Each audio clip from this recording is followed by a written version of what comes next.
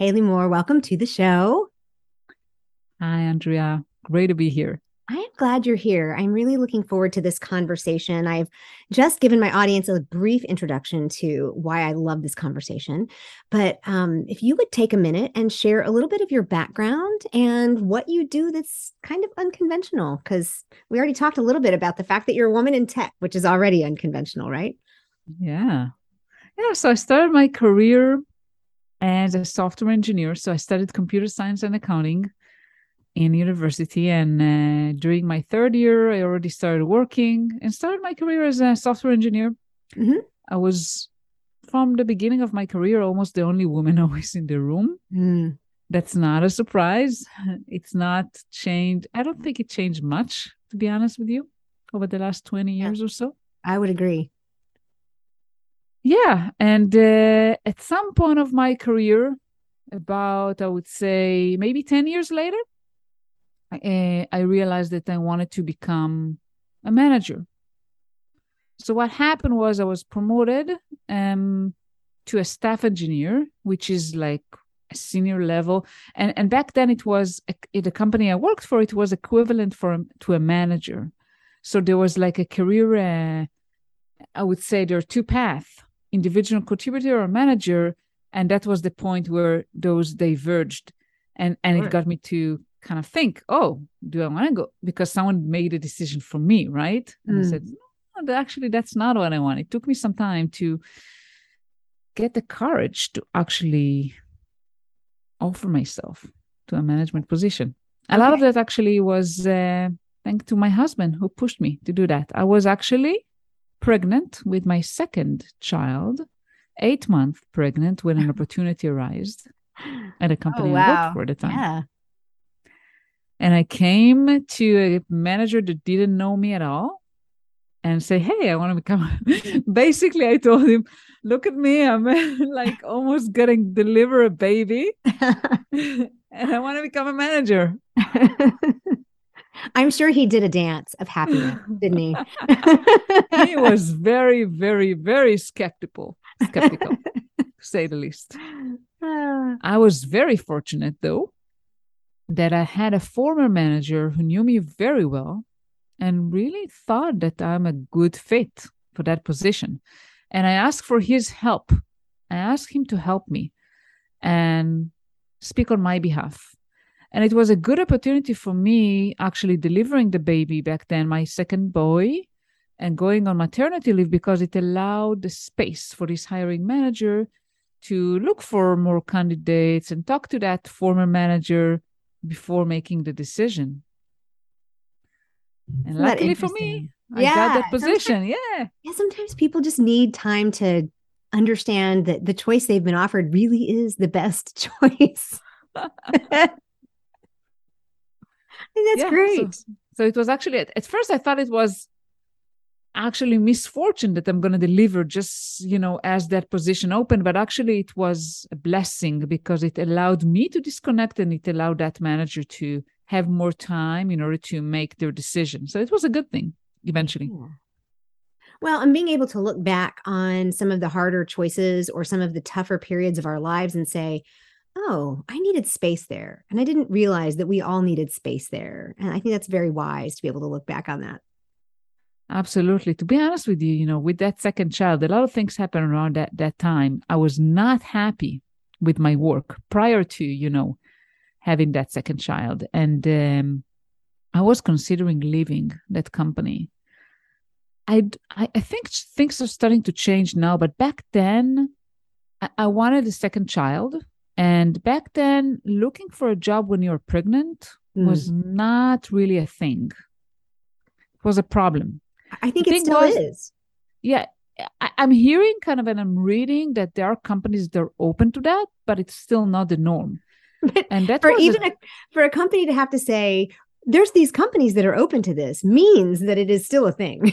it's a Right? thing. And, Yeah. I was debating with myself about that. And I said, what do I choose? To bring Mm. a second child now or to move to a different company and then delay that in a year? I don't know in how long. And eventually I decided that that I do want to bring the second child at that time. And I chose that. And not over my career, but I delayed a little bit in the decision. And eventually I started a company and became a manager. But back then it was really a tough decision. And women should not make those decisions, should not be forced to make those decisions. Elaborate. Go. If you want to have a child, right, you can have that child and you can progress your career at the same time, and you can leave your job and pursue another opportunity. It shouldn't be either or. Yes. It shouldn't. It should not. That's why we're here. Let's change the world.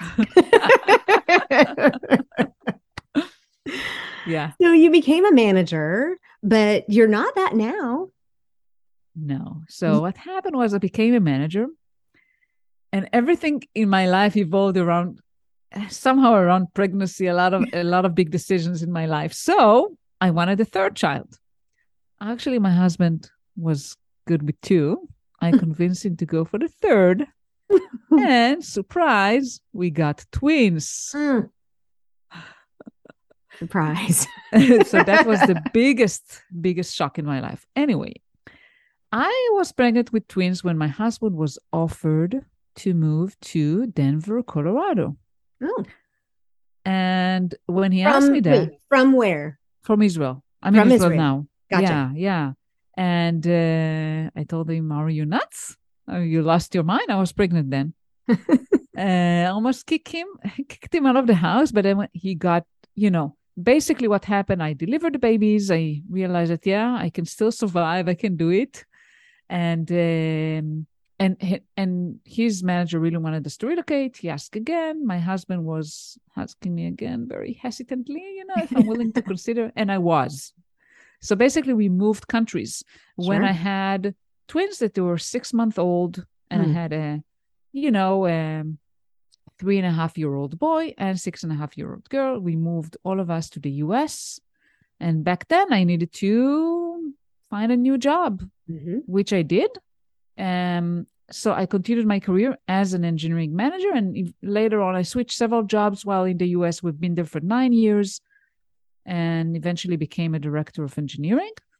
And then what happened was I figured that's not the right. It took me several years, but I realized it's not what I want to do in my life. I don't want to continue doing that. I don't want to pursue a higher level, like a VP of engineering, because I saw what it meant. I saw a lot of politics, and I didn't want that.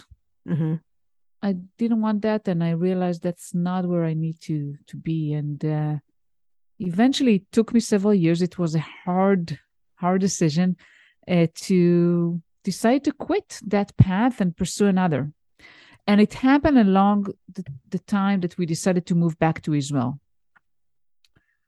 Because I was afraid, to be honest. I was afraid. I had a very, very comfortable job, high paying, and I was afraid to make that change. And when we decided to go back, I said, that's my chance. I have to switch jobs anyway, and that's my chance to make a bold move.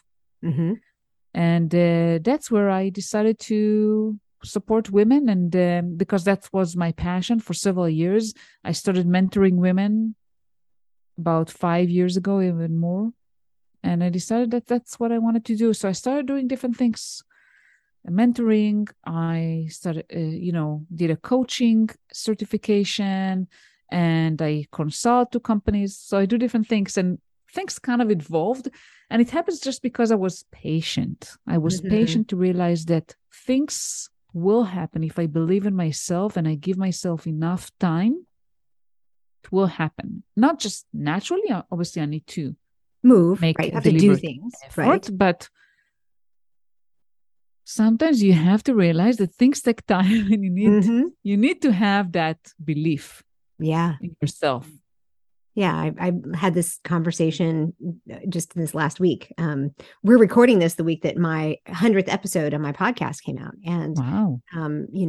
When you start, you don't think I'm going to do 100 episodes, but you don't want to quit, right? And then when you hit it, you look back, and I was thinking, wow, there's a lot of work that went into that. interviewed over 48 women. Had my best friend came on and started helping me do all the recordings and the producing and the engineering and everything. And then I realized that's a lot of hours. But 2 years ago, I would have said, I can't do that. Yeah. But as you do it little by little by little by little, the small steps taken consistently over time give you big results. And that's Absolutely. basically saying, give yourself some patience. So who specifically do you serve? Like, who are you? I serve women in the tech industry from different levels, from junior to managers, directors, and founders. I work with different levels. And I really enjoy that. I want to make my small mark and making a change, helping women really realize. I mean, the best thing that, the most fulfilling moments are moments where I'm able to give someone confidence that she can do it. Isn't that wonderful? That's incredible. It's one of those things that gives you the goosebumps, the tinglies all over. And it's like you get off a coaching call or you leave your client if you're meeting in person. And it is amazing. It's a gift. It is a true gift. Yeah. Yeah.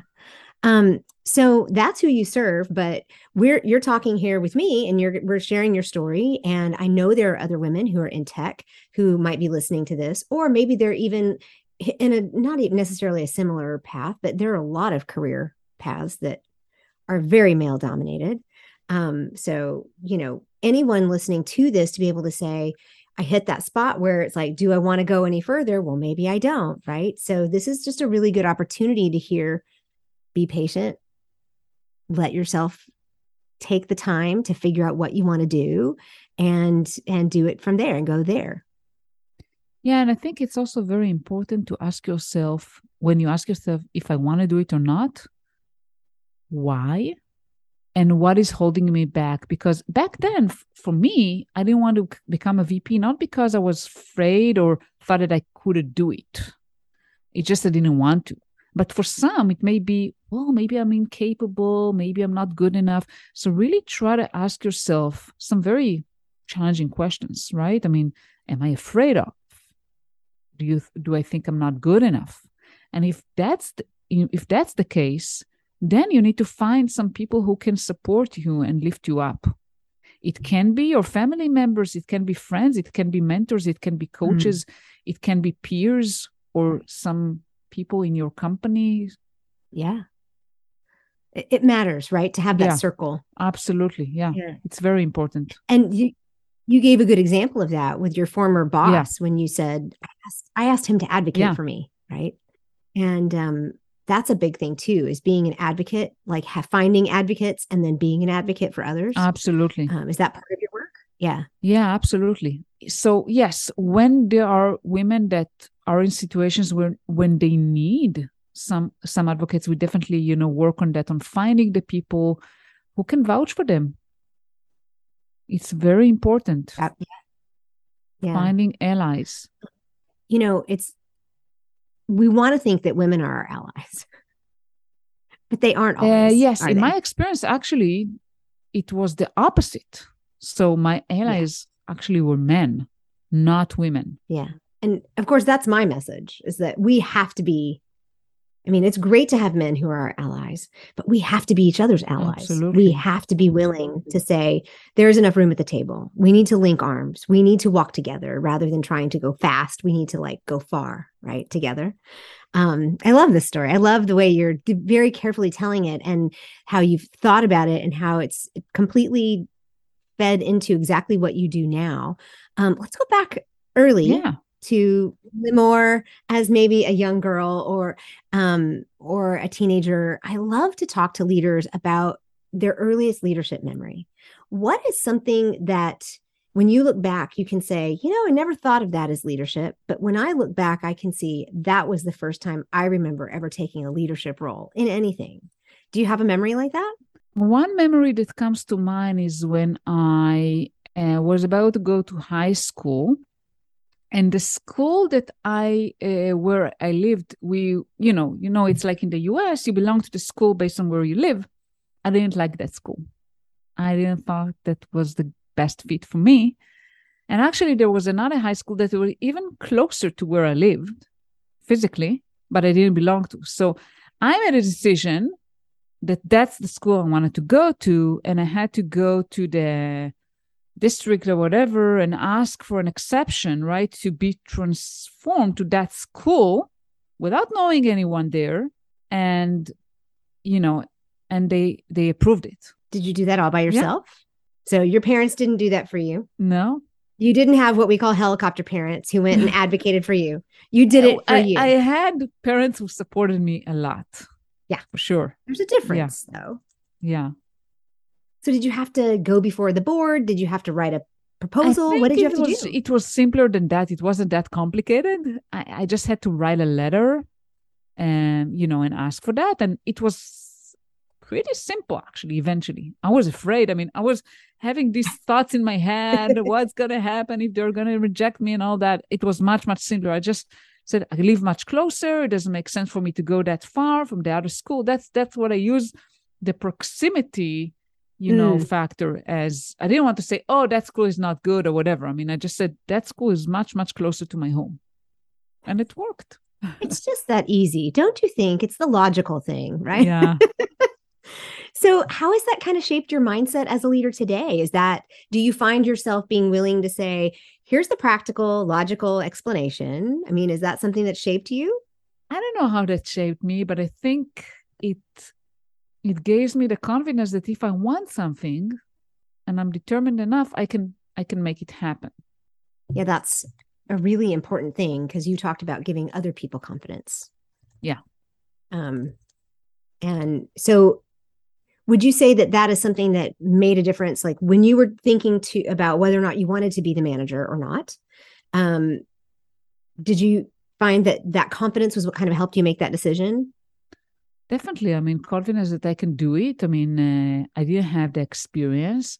By the way, my first management position, I was in charge of 25 people. It wasn't supposed to happen like that, but it did. No. So on the first day when I got back, think about it. I have a 3-month-old baby. I'm coming back to work from maternity leave. And my new manager said, I have great news for you. I said, okay, let's listen to this great news. He said, instead of managing 5 people, as we originally talked about, you're going to manage 25 people. Lordy. And I was like, oh my goodness. It's like I was terrified. I didn't think it's a good news, actually. So I had that same thing happen to me. Really? Literally. Yes. I got hired into my first real management position, and I thought I was going to supervise 5 administrative assistants. And I walked in that first day and sat down with my boss and our HR partner. And she said, everyone that I manage, Andrea now manages. And it was 23. I thought I was going to fall out of my chair. I understand the fear. So what'd you do? The first thing I did is going to my manager and I said to him, I need some support. I said, listen, I mean, first of all, I told myself, there's no way I'm going to give up on this opportunity, right? I mean, it's scary as hell, but I'm going to do it. I felt so inconfident and I didn't know what I was doing. And there's no handbook, right, for new managers. So, so I need some help. Yeah. And his response was supportive. And he said, but he didn't want to do the dirty work himself. I don't know if he didn't want to, or he was just too busy or whatever. He said, I'm going to find you a coach. Oh. Which he did. He brought a coach and we met for several, I don't know if it was a few months, I think. Not every week, but maybe every other week. Mm-hmm. But she was not very helpful. Not because she was a bad coach.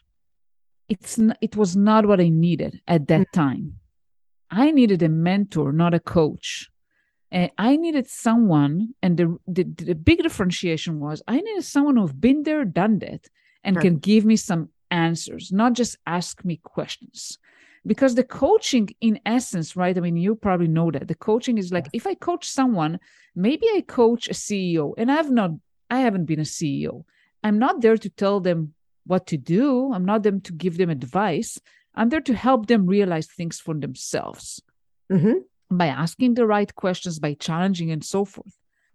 I was not mature enough back then in my career. I mean, definitely not as a manager, to be able to do that. Yeah. I needed someone that I could tell him, how do you run a staff meeting? How do you do that? I mean, can you help me? Is what I'm doing even the right? I needed someone to give me more support, not to tell me what to do, but to help me.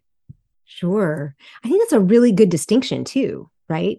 Because at different stages in your career, you may need different kinds of support.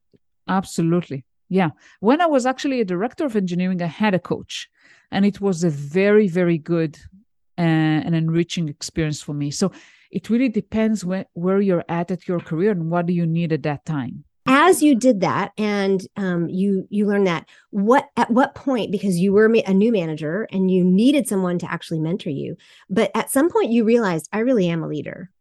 I really am somebody who can do this. That coach wasn't what you needed. What was it that kind of pushed you into that realization? I'm a leader. I've discovered my mission, and this is what I want to do. What was it that kind of helped you step up? First of all, realizing that it's not helping. So I went to my manager and I told him, this coach, I'm not saying she's a bad coach, but she's not what I need. So basically, I fired her. You can say, I mean, there's no better way to say that. Sure. Again, in a nice way, not in a bad way, but I said, she's not what I need. And I eventually found a solution myself. So this former manager of mine that supported me so much, I reached out to him and asked him if he's willing to meet with me on occasions and help me. I didn't tell him, oh, can you mentor me? I didn't even thought about the word mentoring at that time. But I just asked for his help, for his time, and he was happy to do that. He was not willing to commit to a regular set time that we schedule, but he was willing to just ad hoc when I need him, and he's available. And that's what we did. So I found my own solution. Yes. And that's a leadership thing, right? It's like you lead yourself first and then you lead others. So you found your own solution, and then you moved up and got what you needed. And this bigger change, I think, when you decided to not go even higher in that particular career change, sounds like that was a time that you said, all right, full pivot. I want to travel a totally different road. What were the decision pieces in there and that caused you to kind of step up and kind of take the spotlight in a different way?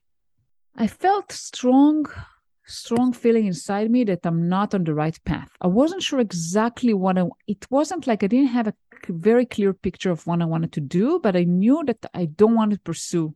I don't want to continue. And what happened was, when we got back here to Israel, the natural thing would be, okay, look for a job, right? For a similar director or VP of engineering job here. And a lot of people reach out to me and say, hey, come to my company, and I did that, by the way. I did meet with several companies. I did meet with several headhunters. But every time I did that, I felt, no, I cannot do that. I cannot do that. Just something in your head was screaming. Yeah, it was screaming at me that it's not what I needed. So what I did, I just took a step back. I said, okay, I need to take a step back and figure things out. And then things started happening. Then I reached out to Power to Fly, the company I consult with today, and the company I started working with as a client, to find women to my organization. And I started consulting with them. And I started consulting to another company that needed help with mentorship. Things kind of happened, when I was relaxed and I took a step back, things started coming up. So that is in itself a testimony, right? You discovered a passion through being able to just say, I'm going to give and I'm going to see what I get back, right? It's like, or maybe even just gave without having to, or even expecting anything. I did that for several years, by the way. I started that path. What incredible is that what led to what I'm doing today is something completely coincidental. I was reached a company that I still mentor with them today. They're called Plateau HQ. They have mentorship for engineering and product leaders. They reached out to me at the beginning of their journey as a company in end of 2016 and asked me if I'm willing to mentor engineering managers. And there is no return. I mean, no financial return. It's completely voluntarily, and I do that till this day. And I mentor with many, many organizations with no return, no financial return. And that eventually what shaped what I'm doing today to some degree. So it's incredible. I really relate to what you say, that you give without expecting a return and you get so much more back. It's hard to change your mindset to be able to do that, because so many times we think, well, I have to get a return on this. Otherwise, because I only have so many hours in a day. Right. And so what was it that gave you the freedom to do that, to just volunteer? I think there's several things. First of all, I was paid very well. So it wasn't the money that I needed, an extra income, right? Right. The time allocation was like 30 minutes every week most. So it was not like a huge time sink, right? I didn't have to spend hours and hours per week. And just being able to give back and build my confidence as if I'm helping others, you know, I'm a subject matter expert. Absolutely. It helped me build even my confidence even bigger. So I think it was a combination of those things. Okay. Because I think that's something that we need to hear, especially those of us, like for me, I was kind of hitting, well, I'm 56 this month, you know, so for me, hitting that place where it's like, it's time to start giving back. And I launched my own business, so there's a certain amount of that, but I find myself still working with people that I used to work with, and I still answer questions and I still give advice, and because I have it to give, right? And it's I don't own it, you know, it's information that I give. This podcast is that same kind of thing. It's like we give because it helps us. I love that. It helps you build your confidence. It helps you figure out how you wanted to say things, how people want to hear it from you. And all of those things are extremely important. But being able to give without expecting anything has a completely different energy on the receiving end, doesn't it? Absolutely. And this is an advice I a lot of times give people that work with me. I tell them, find opportunity to give back. Whatever works for you, you know, it doesn't have to be mentoring. It can be something else, because giving back, you get so much more out of that you don't even realize. Yeah, we don't. We never even, I don't think we ever realize it. Yeah. So let's shift gears just a little bit, because I know that someone like you who has done as much as you have, and with 4 children, twins at the very end, you, I'm sure, have some kind of a leadership principle that you live by on a daily basis that kind of keeps you on track with your goals. What might that leadership principle be? I lead with humility and authenticity. Those are the things that are most important for me, and are also things that are important for me in people I work with. I like to work with people who, no matter where they are, how successful they are, they're humble. They don't see themselves above all others. They understand that there's still a lot for them to learn. And that's what I feel myself. Like, I can learn from anyone. I can learn from people who have far less experience than me. That's fine. All of us have stories to tell. I'm not above anyone. And I really believe in authenticity. And that's how I led teams. I was always very open. That's why, by the way, one of the reasons I didn't want to get to the next level, because I felt like I will lose some of that authenticity. I will have to play a role. Because when you get to executive levels, to some degree, you cannot share everything. You have to keep some things to yourself. And it was very hard for me. And it doesn't mean someone who can do that is bad. No, absolutely not. And I talk a lot about values, right? It's like for you, that's your Yeah. values, Yeah. humility and authenticity. And without having that, I fully understand. Like my husband and I joke about, wouldn't it be nice if we could go into like politics here and actually change things in our local politics? I'm like, they would never elect us. We're too honest. We, we say what we think. We're too authentic. I'll bet you would be the same way. Yes, yes. So I think that realizing the values that are important to us is a key to make the decisions that Yeah. are right for us. I love that. I call values my guardrails. Yeah. I call them my guardrails. They keep me on the road because it's so easy to chase money or chase fame or chase approval. And if you have your guardrails up, if you know what they are, then you're more likely to stay on the road. You're more likely to stay on the path that you need to be on. And they help you make good decisions. Absolutely.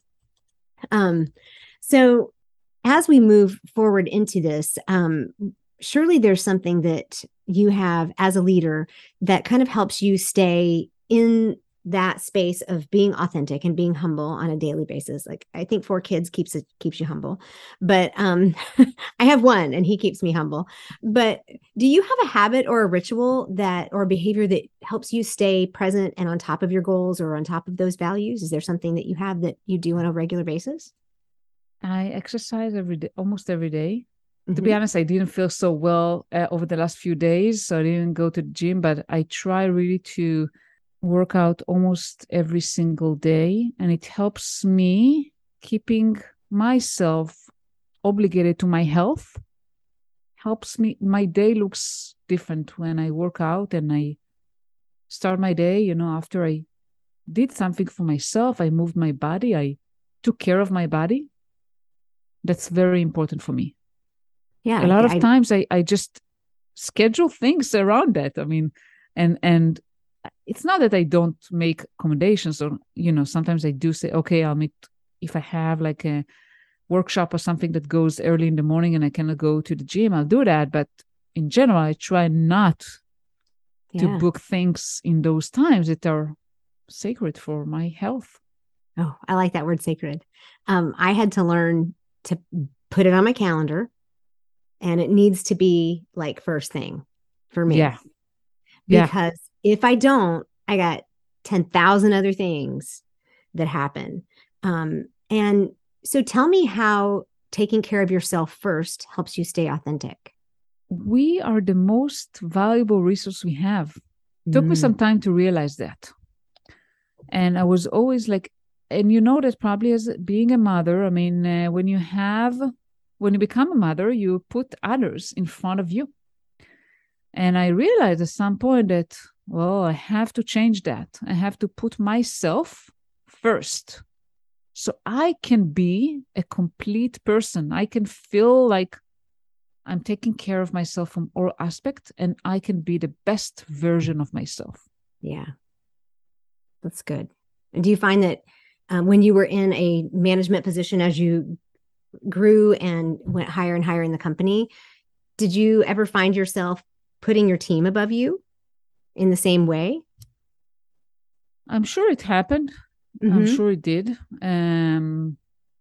Especially more at the beginning of my career that I felt less confident. I was trying to satisfy. I wanted to make people happy. Yeah. But that is a trap. Over time, it changed. Over time, I became more mature as a manager and more confident that I knew that I needed to, not just myself, but the company I work for and the interest of the company first. Mm-hmm. And it doesn't say that it contradicts with taking care of people, but sometimes it means that you need to prioritize things above people's needs and do some things that maybe they're not happy with. Sure. Yeah, that is a hard thing for managers. That is a hard thing and that's something that having a good mentor is very valuable in that kind of a situation, because when you have somebody to go to and say, what do I do in this situation? And they're able to say, yep, that's a hard one, but you still have to stand your ground. So, okay, that's That's good. Now let's talk about those mentoring versus coaches, Yeah. because on the show we talk about green flags because we're the optimists around here, right? So red flags are things we don't want to do. But let's talk about in the idea of knowing how you need, which one you need, whether you need a mentor or whether you need a coach. What would be some green flags that you would look for in either in you or in someone maybe that you're looking at? Like, let's say you need a mentor and so you're looking for these things, or you need a coach and you're looking for these things. So I'll take the two extremes because it will be easier, I think, for people to understand. If you have no idea what you're doing, right? You're in a situation and you need help, like I was. Think about me. As I started managing, I knew that I needed to manage. I knew that I have the capabilities, but I had no clue what I was doing. Yeah. In situations like that you feel lost, feel like, I don't know what I'm doing. I need someone to help me. That's where mentors are going to be much more valuable than coaches. Yeah. Because they're going to help you. They're going to help you figure that out. But I want to caveat something here. Mentors should not tell you what to do. What should they tell you? They should tell you, they should help you realize, what you should do based on the circumstances, and they can support you. They can give you some options. They can share experiences. I really try to be very careful from telling people what to do and giving specifics, because what works for me will not necessarily work for them. They are different kind of people than I am. They work with different people than I am. They work in different companies. I don't know what's going to work. But I can share things that work for me. I can give them some options. I can give them a lot of times what I like doing is give them maybe some things to explore. Yeah. And the other side, the coaching side, is, let's say you know what you want. You even know what you need to do in order to get there. But somehow it doesn't work. Mm. You're not able to achieve your goals. You're not able to execute. You're stuck. But you know what you need to do. You know what you want. That's the other extreme, where a coach can really help you, can help you keep yourself accountable, can help you organize everything, can help you prioritize for yourself, right? Where to start, how to set up those small goals, how to make incremental changes. That's where a coach can really help you. That's the other extreme. I like it in those extremes. Yeah. Like the very first one is, if you have no idea what you're doing, if you're totally lost, you need a mentor. If you know what you want and where you want to go, you're just having trouble getting there, you need a coach. I love that. Yeah. And I'll tell you something that maybe is, I don't know if it's controversial, but anyway, I don't believe in like being only one thing. I truly believe, and this is kind of contradicts the coaching program that I went through, but because the coaching program teach you by the book, you shouldn't give an opinion, you shouldn't say anything, just ask questions, lead them to find the answers. I really don't believe in that. I believe that you need to bring yourself in a way that will help the coachee in what they need to achieve. And it's always a mix. Like when I mentor, I don't just mentor, I use coaching tools in mentoring people. So it's kind of a combination, and based on the person needs, you need to balance those things. Right. Because for some people, they know exactly what they want. You don't need to tell them anything. They just go and do it. You just need to help them get there. Some people may need to hear from you a little bit. So I think it's a combination. I'm going to say we're just going to be controversial together, because I 100% agree. And that's how I coach. And, you don't go through careers like we've had and not have any experience that you can help with, right? And when you coach well, you read the client well. So if somebody's if you as a listener are saying, okay, I think I need a mentor, but what you've got is someone who says, okay, here's how you need to set this up. You need to do A, B, C, D, and E. Then that's not really a mentor. That's a teacher. Yeah. And that's different. And so when I coach, I do the same thing. I listen, I ask questions, I offer options, and even I'll tell a story, of something that I did or how it worked for me, because then your client can actually hear, oh, that's how it worked in that situation. And you'd be surprised. Most of the people who, if you're wanting a coach or you're wanting a mentor, you've probably got what you need to get you where you're going. You just don't realize it. And so a good coach or a good mentor is just going to help you figure it out. So half the time, Limor, you're probably just like this. You'll ask one question or give one example, and they'll be off to the races and they'll figure it out. Am I right? Yeah.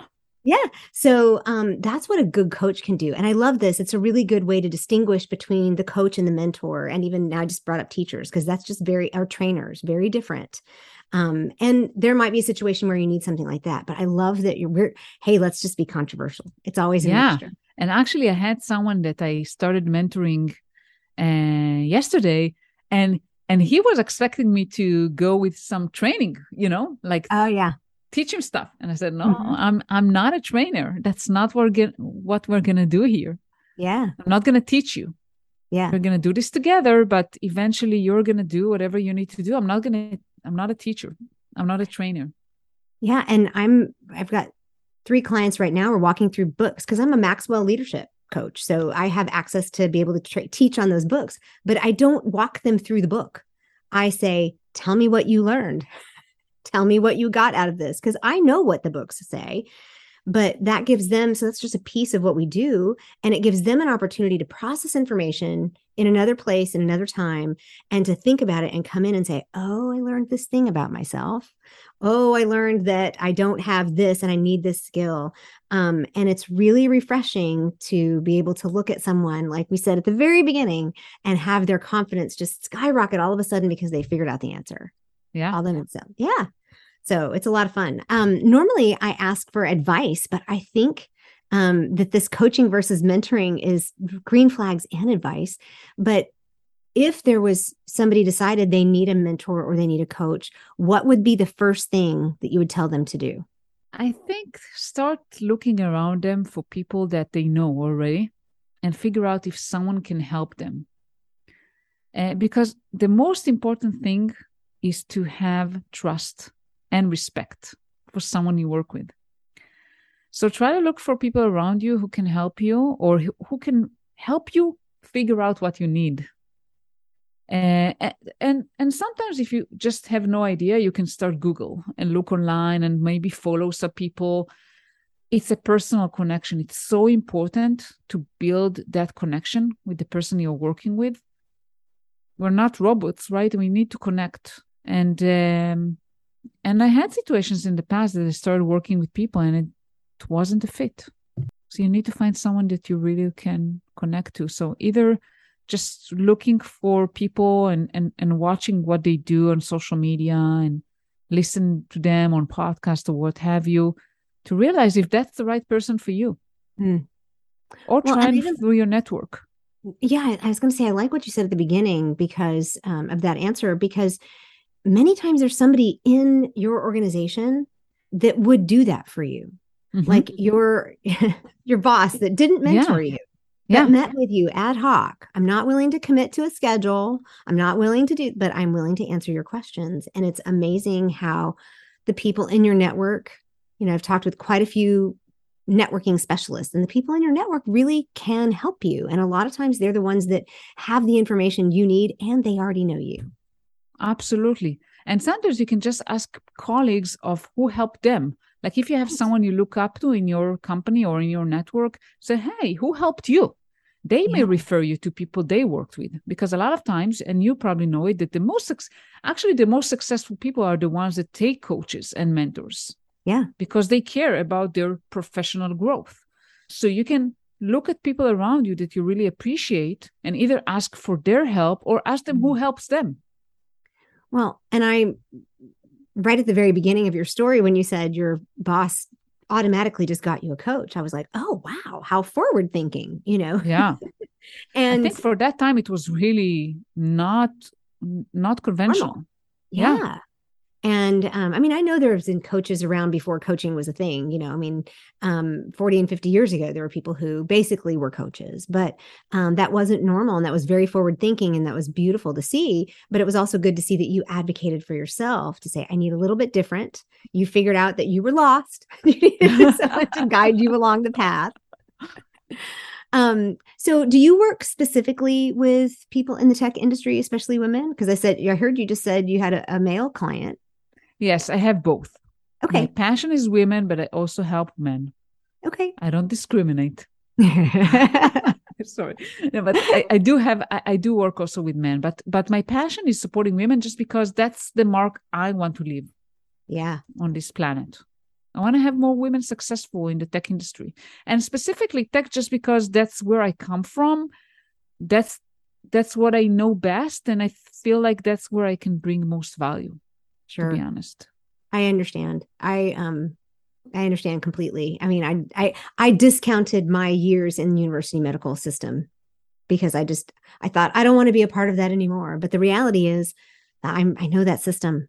I know the challenges. I know what it's like to manage people. I know all of those things. I know what it's like to translate back and forth between doctors and researchers. And so it's interesting when we find our sweet spot and be able to say, these are the people that I have a passion for. I can help anybody, but these are the people I have a passion for. Exactly. And I strongly believe in being specific about who is your target audience, about who you can help the most, rather than say, oh, I'm going to help everyone. I can coach everyone. Sure you can. Because, You I mean, we're can, listening. but... Yeah. Well, before we close up today, I know that we are going to do a guest speaker series with you so we can get some really targeted information at that time. But before we close, we always ask every guest, what is one thing that you can be optimistic about, even when everybody else thinks you're crazy? I want to be optimistic on this planet. I, on a personal note, became vegan 5 years ago because I strongly believe that's the right thing to do for the planet and for the animals' sake and for our health. So I want to end up with being optimistic that we can still save this planet from diminishing completely.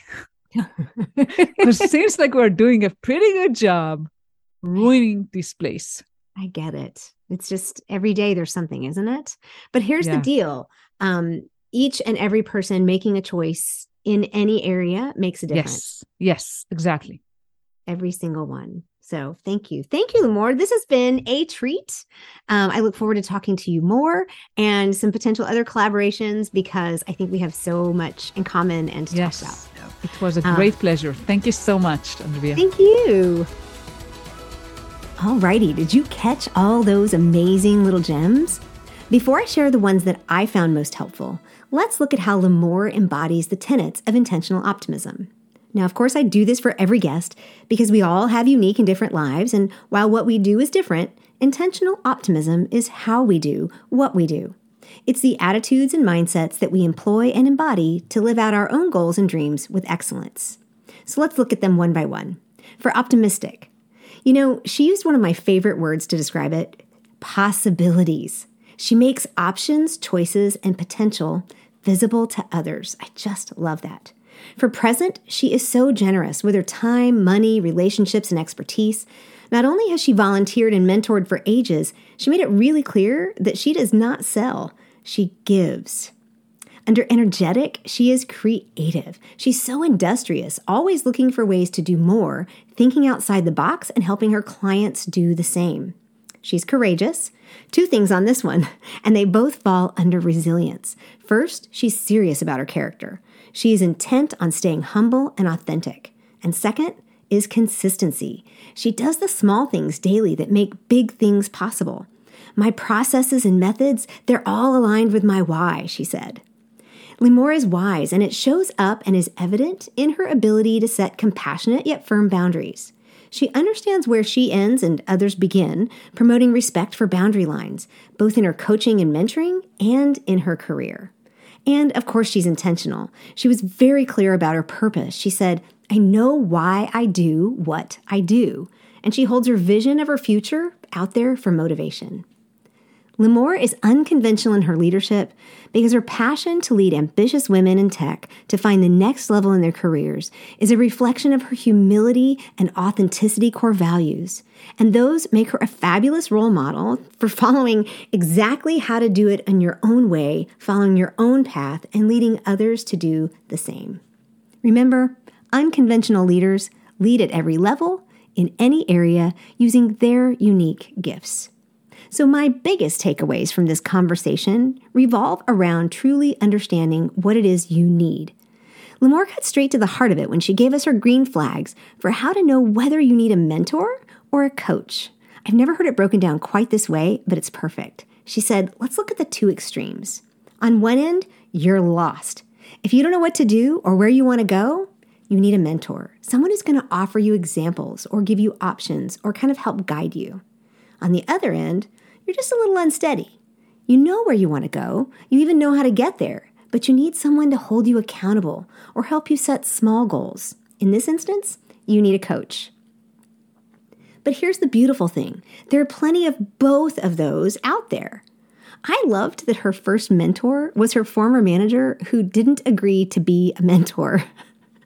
I'm also very glad that she pointed out that you can find coaches or mentors out there who are a little of both. I think you'll find even more of those today than you would have 6 months ago. I have a friend who calls herself a mentor. I call myself a coach, but I follow the same model as Limor. I give my clients what they need at the time that they need it. So what part of Limor's story resonated most with you? Are you a woman in tech who needs to connect with someone like her and get inside her circle and her network? Perhaps you're not in that field, but you recognize that you are ready to take that next step in your career, and you're not exactly sure what you need. Well, understanding your own strengths and skills, or maybe even a little gentle accountability, she pointed that out too. Evidently, she and I both have that same passion for that word. The accountability that keeps you focused on your own path or your goals can really make a difference. So let's chat. Hop on my calendar for a 30-minute consultation, and we'll get you a strategy in place. If you loved this episode, go to the top of your screen and hit that follow or subscribe button, and then simply scroll down and click the 5 stars. It'll make a huge difference in helping us get amazing stories like Limor's out to more women. If this one really resonated with you, take a screenshot and tag me on social media and tell me what was helpful. I love to hear what you're learning. That way, it'll be easier to share the podcast with your friends because you know you thought of somebody who needs to hear Limor's story, didn't you? Now, if you'd like to hear more from her, she and I will be streaming live the week this episode airs on my guest speaker series. The YouTube channel link is in the show notes, but if you don't catch it live, you can catch it on the replay. Plus, all of her contact information is in the show notes too. Until next time. Oh, good, you're still here, because I have one more invitation for you.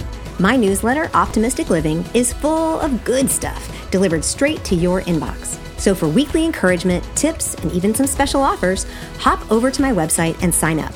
Because unconventional leaders lead at every level, in any area, using their unique gifts. And you, my friend, are a leader. You are the future of leadership and the role models for future generations.